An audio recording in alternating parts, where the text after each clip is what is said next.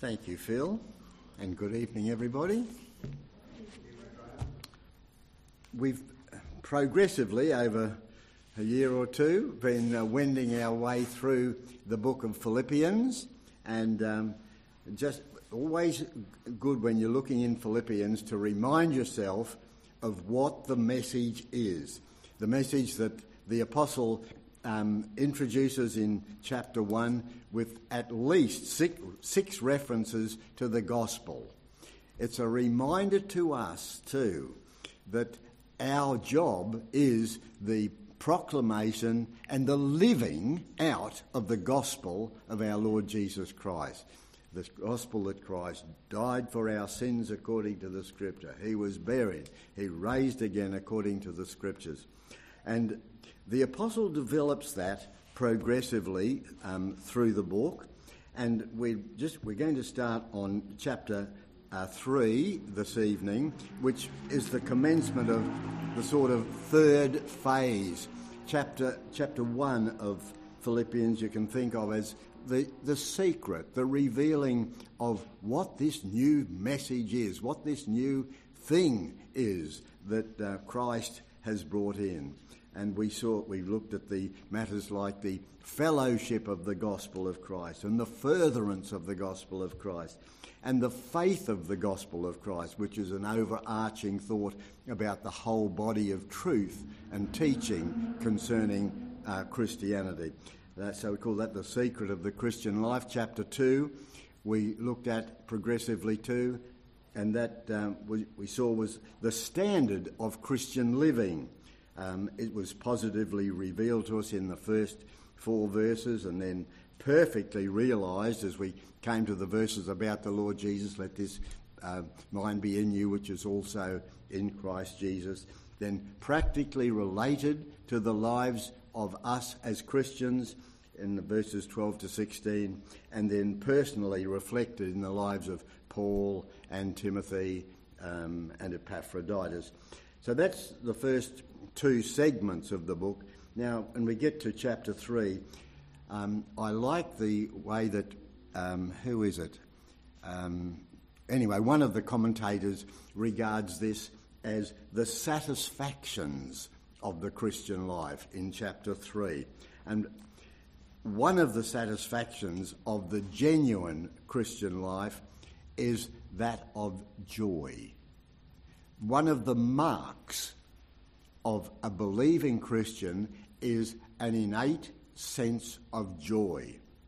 We notice it as we go through the New Testament as the church is established, and you see the reflection of joy in those who are released. And I think wonderfully in the Ethiopian eunuch who, having been brought to Christ, having obeyed in the matter of baptism, he went on his way rejoicing. It's the mark of a people or a person who has been genuinely transformed. So we'll look at that tonight as one of those marks. It's also, of course, one of the fruit of the Spirit, one of those 9 graces that collectively constitute the fruit of the Spirit: love, joy, peace, and so on. And in fact, there you are, the second of them, a very important aspect of and mark of Christian life. Now, we need to distinguish between what the world sees as joy and what the Scripture is portraying as joy. I've got a note here from John MacArthur, and it's very helpful. He says, "The joy of which Paul writes is not the same as happiness." That's a word related to the term happenstance, the feeling of exhilaration associated with favourable events. In fact, joy, the Christian joy, persists in the face of weakness, pain, suffering, and even death. And we have plenty of scriptures to confirm that to us. So we're speaking here about something that is not the sort of thing that you see on your screen because Queensland beat New South Wales at football, or Australia beat England at cricket, or something like that. So people get a bit worked up about that, but that's a passing phase. That's something related to happen chance, to circumstances. We are speaking here tonight about a joy that is deep and lasting and is of the Lord himself. It's a work of the Spirit of God. It's part of the fruit of the Holy Spirit of God. And this whole book of Philippians is just riddled with references to and scriptures relating to this matter of joy. We'll start off with our reading tonight from just a verse or two from chapter 3 and then go over onto chapter 4. At chapter 3 verse 1, Paul says this: "Finally, my brethren," actually, it's not the last finally of Paul in this book. We got it again. We're at the beginning of somewhere into chapter 4. But anyway, verse. Thank you. That's it. Finally, brethren, whatever things are true.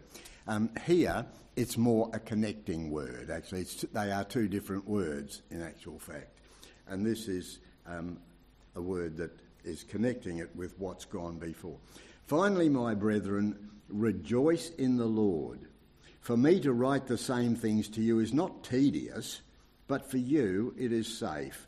And then he goes on with some warnings to them about threats, and we'll perhaps deal with those threats one of these days, but not tonight. He deals with threats to their Christian life as individuals and their church life there at Philippi. But take note, please, that the exhortation is rejoice in the Lord. And this is written by a man who is, he's certainly not living in the lap of luxury. He's in prison. This is a man facing the possibilities at any time of execution. And he's writing to them about this blessedness of the joy that there is in the Lord. We go right through to the beginning of chapter 4. He says, "Therefore, my beloved and longed for brethren, my joy and crown, so stand fast in the Lord, beloved. I beseech you, Euodia, and I implore Syntyche to be of the same mind in the Lord. And I urge you also, true companion, help these women who laboured with me in the gospel, with Clement also and the rest of my fellow workers whose names are in the book of life. Rejoice in the Lord always. And again, I say, rejoice." Can you be more emphatic about a matter? Chapter 3, at the beginning, he's telling them to rejoice in the Lord. Again, now he's saying, rejoice in the Lord always. And in case they'd missed the point, again, I will say, rejoice. So let's have a look at this under a few headings, if we can, this matter of Christian joy. First of all, we might look at what we could call the doctrine of joy. The experience of Christian joy is based on sound doctrine. It's to be expected. It's biblical for us to expect to know the joy of the Lord, and something which is not limited to pleasant circumstances, and we'll probably come up with some examples of that in due time. In verse 8 he says, "All things he counts but loss for the excellency of the knowledge of Christ Jesus." He's saying that Christian joy can only be known in the Lord. So we can't say to somebody, we trust that you will know the joy of the Lord, unless that person has received Christ, unless they've received him as Lord and Saviour, unless his life actually has been imparted to them. They have, in the words Philip used before, been born again. Yes, we've been born to be here, but to be born again means that a new quality of life, a new life entity is within us, and now We are indwelt by what the Lord Jesus said was like a well of water springing up into everlasting life. Or we're indwelt by the person of our Lord the Holy Spirit, who lives this life out to us. So this doctrine of Christian joy has at least two major aspects to it, and one is the joy of justification. It says, and be found in, verse 9, and be found in him, not having my own righteousness, which is of the law, but that which is through the faith of Christ, the righteousness which is of God by faith. Paul developed that further in his letter to the Roman church. There in Romans 5 at verse 9, much more then, being now justified by his blood, being justified, just as if I'd never sinned in the sight of God, justified by the blood of Christ, the price paid, the absolute complete debt covered, justified by his blood, we shall be saved from wrath through him. For if, when we were enemies, we were reconciled to God by the death of his Son, much more being reconciled, we shall be saved by his life. And not only so, but we also joy in God through our Lord Jesus Christ, by whom we now have received atonement or reconciliation. So we can rejoice because we have been justified in the eyes of God. We are no longer guilty.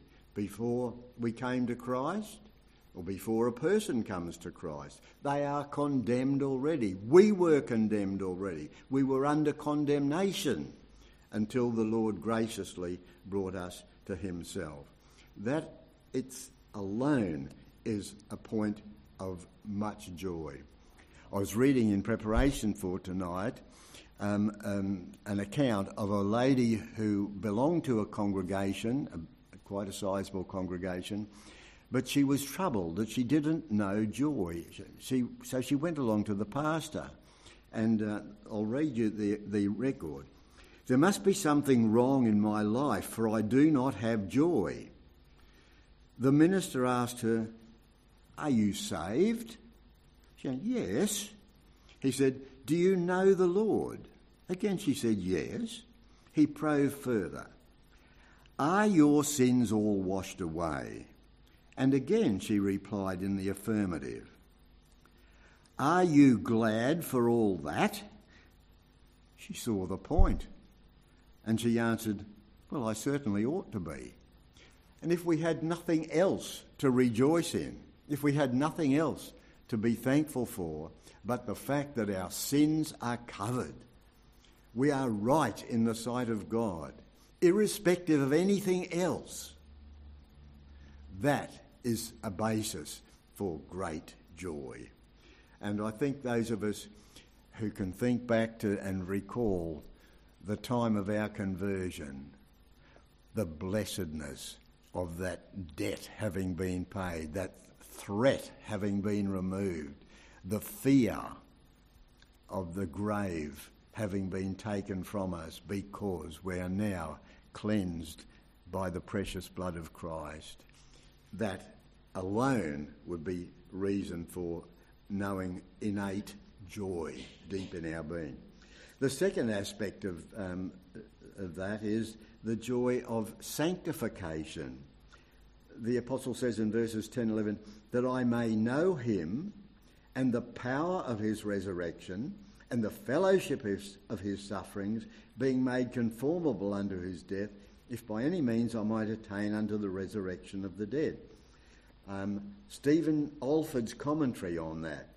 The apostle's mention of the resurrection in verse 10 refers primarily to a spiritual experience. It involves knowing Christ not only as Saviour but as sovereign. To be brought under the authority and lordship is sheer joy. And we could add to that the words of Romans 14 verse 17. For the kingdom of God is not meat and drink, but righteousness and peace and joy in the Holy Spirit. This was a man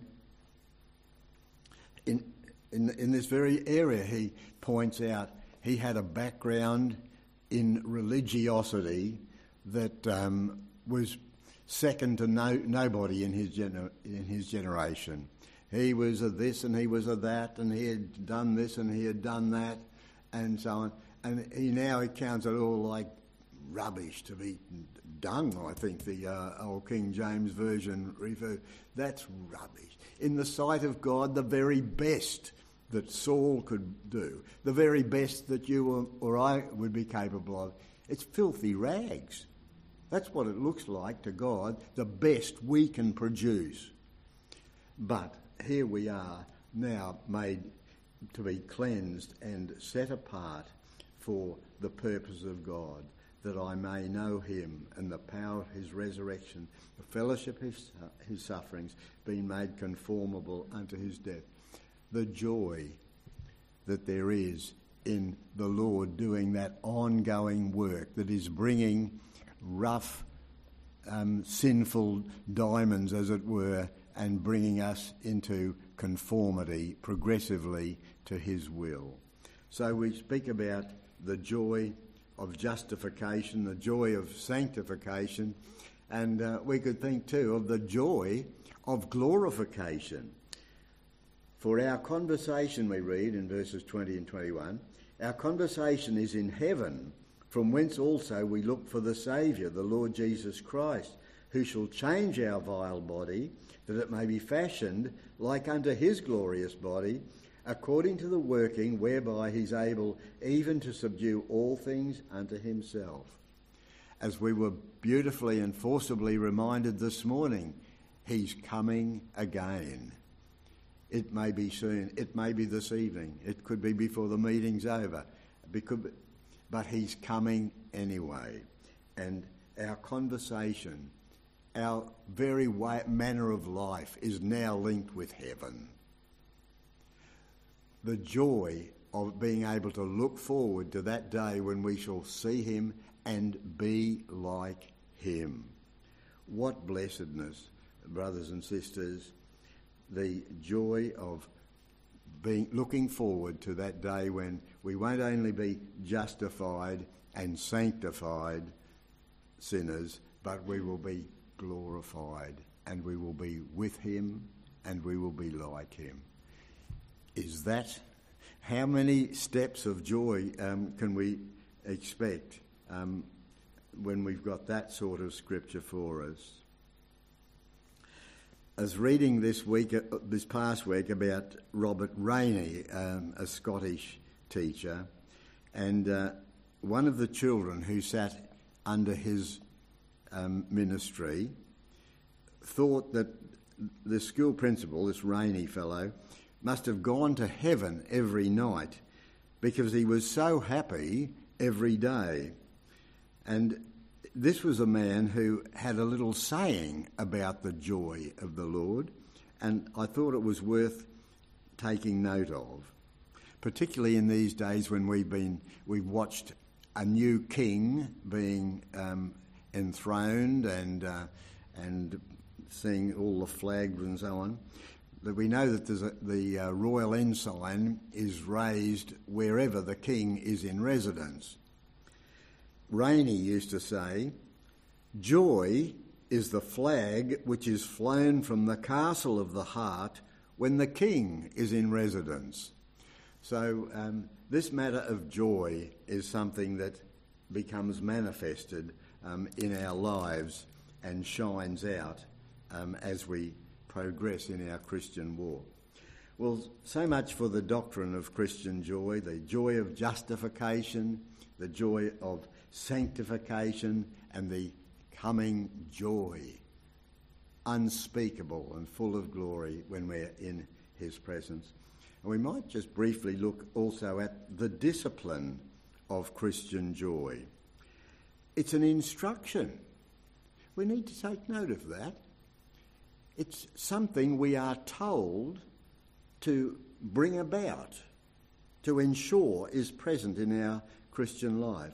Rejoice in the Lord always. And again, I say rejoice. Did you hear that, Zerky? rejoice in the Lord. Always. It's an instruction. It's in our Bible. It's there for our guidance and that we might learn to live accordingly.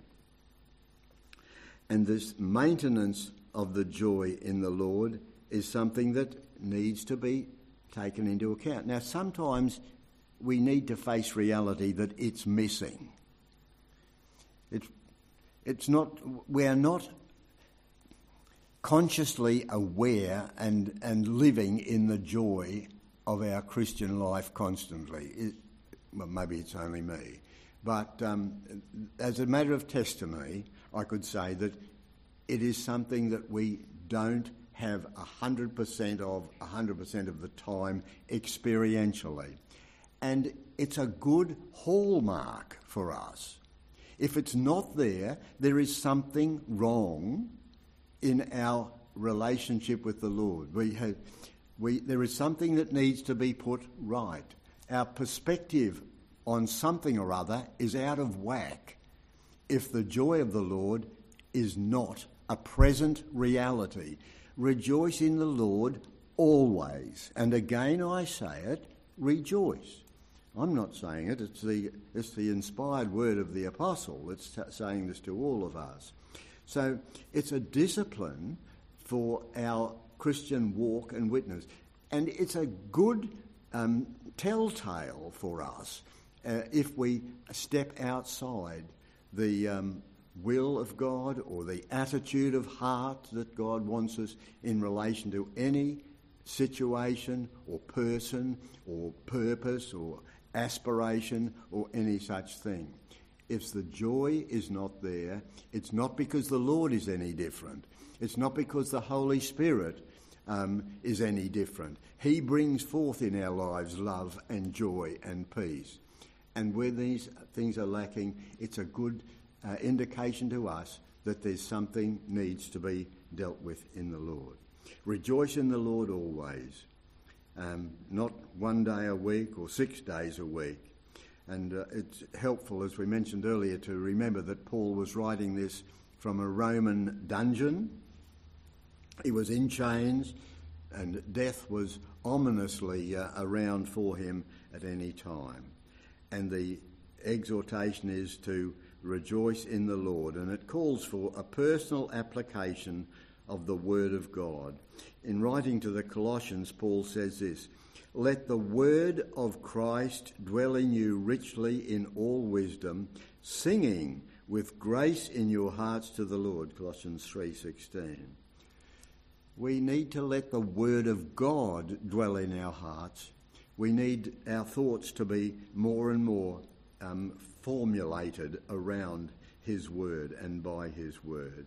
And if we're not rejoicing, it's because we've neglected something in our daily walk with him, either in his word or our communion with him, or some other way. Jesus himself said, "These things have I spoken unto you, that my joy might remain in you, and that your joy might be full." Now, that's the blessed experience of a believer who is moving forward in the known will of God and gladly doing so. Jeremiah could testify in Jeremiah 15:16, "The words were found, and I did eat them, and thy word was unto me the joy and rejoicing of my heart." His word taken in, assimilated into our being. "I did eat it," he says, "and the word was unto me the joy and rejoicing of my heart." Well, may the Lord grant to us that his word is just that to us, personally, certainly as it's expounded to us, that we might be blessed and benefited by it, but our own searching of the Scriptures and our own application of the Word of God in our lives from day to day. This matter of it being a good telltale of where we are with the Lord, George Mueller, the man famous for his faith and and trusting the Lord for provision for children's orphanages and so on. This is what he said.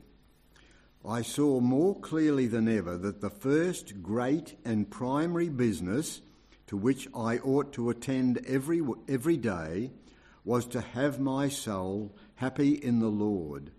The first thing to be concerned about was not how much I might serve the Lord, but how I might get my soul into a happy state and how the inner life might be nourished. It's an ongoing responsibility that we have, that this blessedness should be our portion and not in any sense taken from us. So a second needed discipline is the personal appropriation of the Spirit of God, appropriating the Word of God and appropriating the presence of our Lord the Holy Spirit. We're exhorted in Ephesians 5:18 and 19, be not drunk with wine wherein is excess, but be filled with the Spirit, go on, making melody in your heart to the Lord. The Holy Spirit himself brings joy. It's part of his work to bring joy into our lives.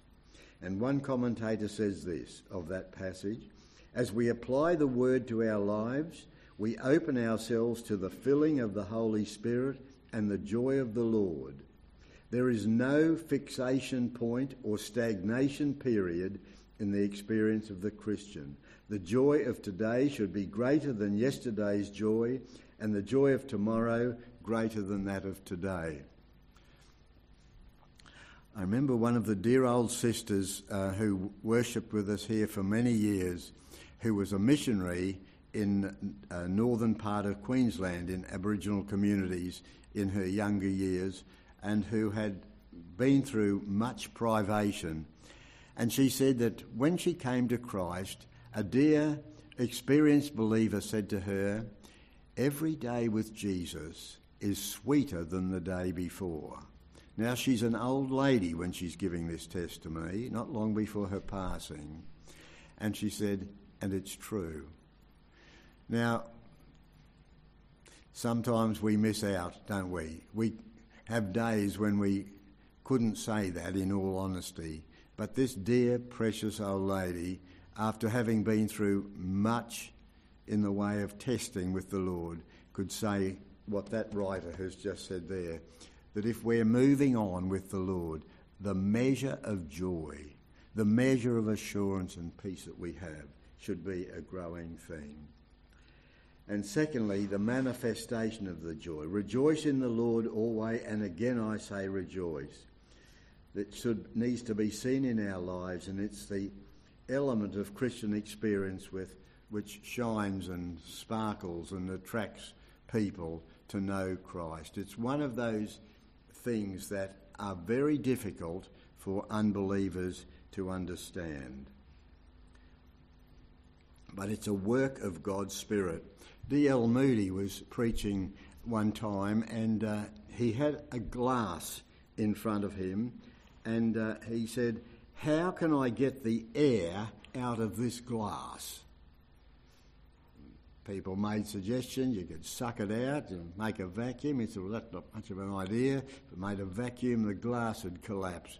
But anyway, so he just got a jug and filled it up with water.